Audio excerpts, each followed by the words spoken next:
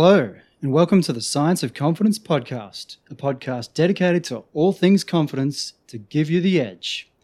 Hear the latest science on confidence and how you can apply it. Hear life insights from today's best minds on the subject and interviews with highly confident individuals to uncover the secrets to exceptional confidence. In today's podcast, I cover the very basics of confidence. I explore how we define what confidence is and identify the common elements and basic themes. I share insights into just how we might go about improving our confidence at a conceptual level based on the definitions of confidence we have in society today. Let's dive in. I think many of us implicitly know what the benefits of confidence are. And with a quick Google search, you can find a range of articles that highlight them. To give you a quick refresh, and I summarise from a range of websites, improved confidence offers better health, more happiness, less anxiety, more motivation, more success in your chosen pursuit, more wealth, stronger relationships, improved presence at events, improved attractiveness. It evokes trust and respect from others, and could even lead to a longer life. Confidence, it's a pretty good thing. I'm sure it's fair to say that most, if not all of us, have experienced moments of high confidence and moments of low confidence. We know that feeling of high confidence where we feel invincible and we feel we always make the right move or will be able to overcome any challenge. And if you're like me, you probably never stopped to consider why you felt the confidence you did, other than to assign it to an event, like winning a sports competition, getting good grades at school, or being the life of the party amongst friends and family. But was it actually the event that enabled or empowered you to feel highly confident?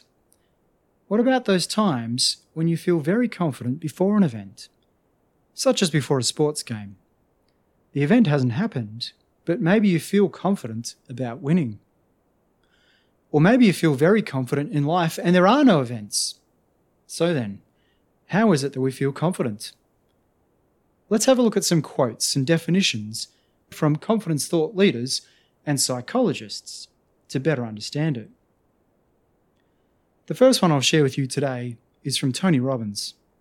And based on his website, Tony is a #1 New York Times best-selling author and the US #1 life and business strategist. In fact, for more than 4.5 decades, millions of people have enjoyed Tony's business and personal development events. Tony says that being confident is nothing more than a belief in yourself. It's a feeling of certainty that you can accomplish whatever you set your mind to. Confidence comes from within, and you can find ways to be more confident at any time. It's about trusting that no matter what happens in a particular situation, you'll be able to handle it and learn from the outcome. Another definition or quote from Albert Bandura, a Canadian-American psychologist who was the David Starr Jordan Professor in psychology at Stanford University. He's a highly referenced psychologist by other academics, and during his lifetime, Albert was widely described as the greatest living psychologist and as one of the most influential psychologists of all time. And he wrote the book Self-Efficacy, The Exercise of Control in 1997. And within that book, he defines confidence as a nondescript term that refers to the strength of belief, but does not necessarily specify what the confidence is about. Here's another quote from an article on success.com about confidence, and it mentions a quote from Glenn Schiraldi, the author of the Self-Esteem Workbook, and also the author of various other articles and books on human mental and physical health. And Glenn states that true confidence is an honest, appreciative opinion of yourself that accounts for your strengths and weaknesses. Well, how about this one? This one's from Ian Robinson. Now, he's just written a book called How Confidence Works, The New Science of Self-Belief, Why Some People Learn It and Others Don't. Ian is a professor of psychology at Trinity College in Dublin, one of the world's leading researchers on brain rehabilitation. He has published numerous scholarly books and scientific papers on the subject. And he states that confidence is a distorting lens that makes us optimistic in the face of contrary evidence. How about that? There's another quote from Ellen Lenny from her journal article in 1977 on women's self-confidence in achievement settings.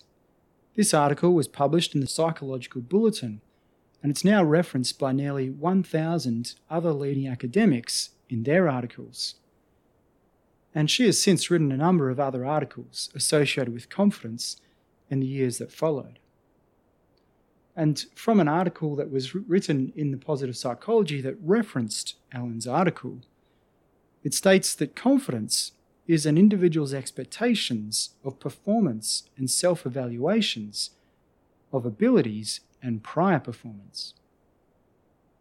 There was also an article written on positivepsychology.com about confidence that references the Psychology Dictionary online, which defines confidence as an individual's trust in his or her own abilities, capacities, and judgments, or belief that he or she can successfully face day-to-day challenges and demands. In yet another article on confidence, this time from Forbes.com, by Dr. Margie Worrell, who is a global authority on living and leading with courage, and also the best-selling author of 5 books. Dr. Margie states that confidence is the outcome of the thoughts we think and the actions we take. No more, no less. It is not based on your actual ability to succeed at a task, but your belief in your ability to succeed. Let's turn our attention to some dictionary definitions of what confidence is. Firstly, the Merriam-Webster. Their first definition on confidence is that it is a feeling or consciousness of one's powers or of reliance on one's circumstances. Example, she had a perfect confidence in her ability to succeed. Second definition, that confidence is a faith or belief that one will act in a right, proper, or effective way. Example, I have confidence in a leader. The second dictionary I want to share with you today is the Cambridge Dictionary, and they define confidence as the quality of being certain of your abilities or of having trust in people, plans, or the future. So that definition goes well beyond just thinking of your own self-confidence. The second definition that they provide is that confidence is a feeling of having little doubt about yourself and your abilities, or a feeling of trust in someone or something. Example, he has a sense of confidence, even arrogance, about what he does. Arrogance is a very interesting topic, and we'll look to cover that in a future episode. The third dictionary definition I want to share with you today is a very simple one, and it comes from the Macmillan Dictionary, which states that confidence is the belief that you are able to do things well. And the fourth dictionary definition I want to share with you is from the Oxford Learners' Dictionaries. Their first definition is that confidence is the feeling that you can trust, believe in, and be sure about the abilities or good qualities of somebody or something. Their second definition is about belief in yourself, where they state that confidence is a belief in your own ability to do things and be successful. I do provide an example here that people often lose confidence when they are criticised. So you can both gain confidence and lose it. The third definition that they provide is that confidence is the feeling that you are certain about something. The example they provide is that no one can predict with complete confidence what will happen in the financial markets. Now that is a lot of dictionary definitions and quotes from confidence thought leaders and experts. So just what are the key elements consistently appearing through them? And how can we use this knowledge to improve our confidence? Analysing the wording of the definitions and the quotes, what we find in common is that confidence is all about your mindset. When I refer to your mindset, what I'm referring to is your belief, certainty, trust, or feeling, which for convenience I'll now refer to as your belief. And it is that belief about the performance or behaviour of someone, something, or yourself.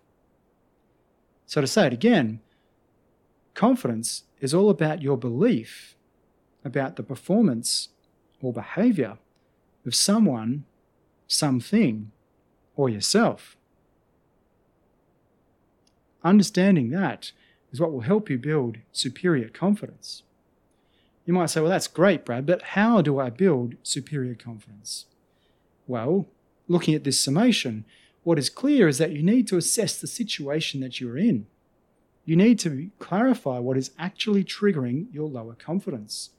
Is it a person, something, or yourself? And you also need to clarify where it's related to performance or behaviour. This gives you a focus point to address. Once you are clear on where you need to focus effort, you then take steps to strengthen your belief in that area to improve your confidence in the most effective way. Let's look at 3 examples. Let's say that you are an experienced driver, but you currently don't feel very confident driving. Why? By doing an assessment of your situation based on our review of confidence definitions from thought leaders in this area, you can uncover what is really limiting your confidence, and that can help you to address it effectively. For example, you may be lacking confidence because you are driving a different car that is larger than what you're used to and cannot seem to adjust to the size of the vehicle while navigating through traffic. The car is in perfect working order and your passengers are all behaving themselves. Thus, your lack of confidence is not due to the car or passengers, but due to your skills with the larger car. Taking steps to improve your skills with the larger car should help you quickly regain confidence. You can repeat this process with a car that is faulty or passengers that are critical of your driving and identify different and appropriate ways to improve your confidence. Sounds obvious, right? And when you think through why you are lacking confidence, it can be, but you need to consider the why. Let's consider a different example to prove this point. Public speaking, often an activity that many people lack confidence in. Perhaps some of those listening to this podcast. Why? Why do you lack confidence? For most of you, you speak with others all the time and in a range of private and public settings. So you are experienced and confident in speaking with others and doing so in public. Perhaps it's related to the audience. If they are an audience you have the desire to leave an excellent impression on, speaking in front of them may trigger lower confidence. I recall one of my first presentations to an executive team. I lacked confidence. I'd made presentations to others before and I knew my content, having practiced it over and over. And the environment was well set up to enable great presentations. What really triggered my lack of confidence was the high calibre of the audience and that I wanted to leave a great impression. I could have done better. I had not presented to them or others of their calibre before, nor had I spoke to most of them previously. I was out of my comfort zone. My belief in my ability or performance to engage appropriately with an audience of this calibre was lacking. Taking steps to strengthen my belief in this area would have greatly improved my confidence and thus the quality of the presentation. How I could have strengthened my belief prior to presenting, I will save for a future podcast. But there are a range of actions that can be taken to greatly increase your confidence before your next public speaking occasion. I'll use a scuba diving scenario for the third example. Many of you may be familiar with or have had a go at scuba diving, as I have, being a former dive master. If you are feeling unconfident on a diving trip, it could be that it's because you are having trouble with your buoyancy. That is, the lack of confidence is tied to your own performance as a diver. It is not the equipment, environment, or other people. Alternatively, it could be the performance or behaviour of something. In this example, the scuba gear. Maybe the fins you are using are not very good, and you are struggling to go where you need to underwater. Or your depth gauge may be behaving poorly. Sometimes it's working fine and other times it's not. It may be your environment, bad underwater visibility, where you cannot see very far in front of you, and this can trigger lower confidence in divers. Or perhaps your lacking confidence has nothing to do with your gear, environment, or your own diving performance, but with your dive guide, that is, with someone. Perhaps their behaviour is not like that of an experienced guide. Maybe they are struggling underwater to find the right path for you to dive, and they appear disorientated. If you don't make an assessment of why you were or are lacking confidence, you may not improve your confidence from an experience effectively. You may come out from the dive and decide that you need to buy the latest dive gear available to give you more confidence, when in fact what triggered your lack of confidence was your own diving performance, and the new dive gear won't help with that. By making an assessment, you quickly identify why you are lacking confidence and can take steps to address the precise reason for it, so you genuinely and effectively improve your confidence in your chosen activity.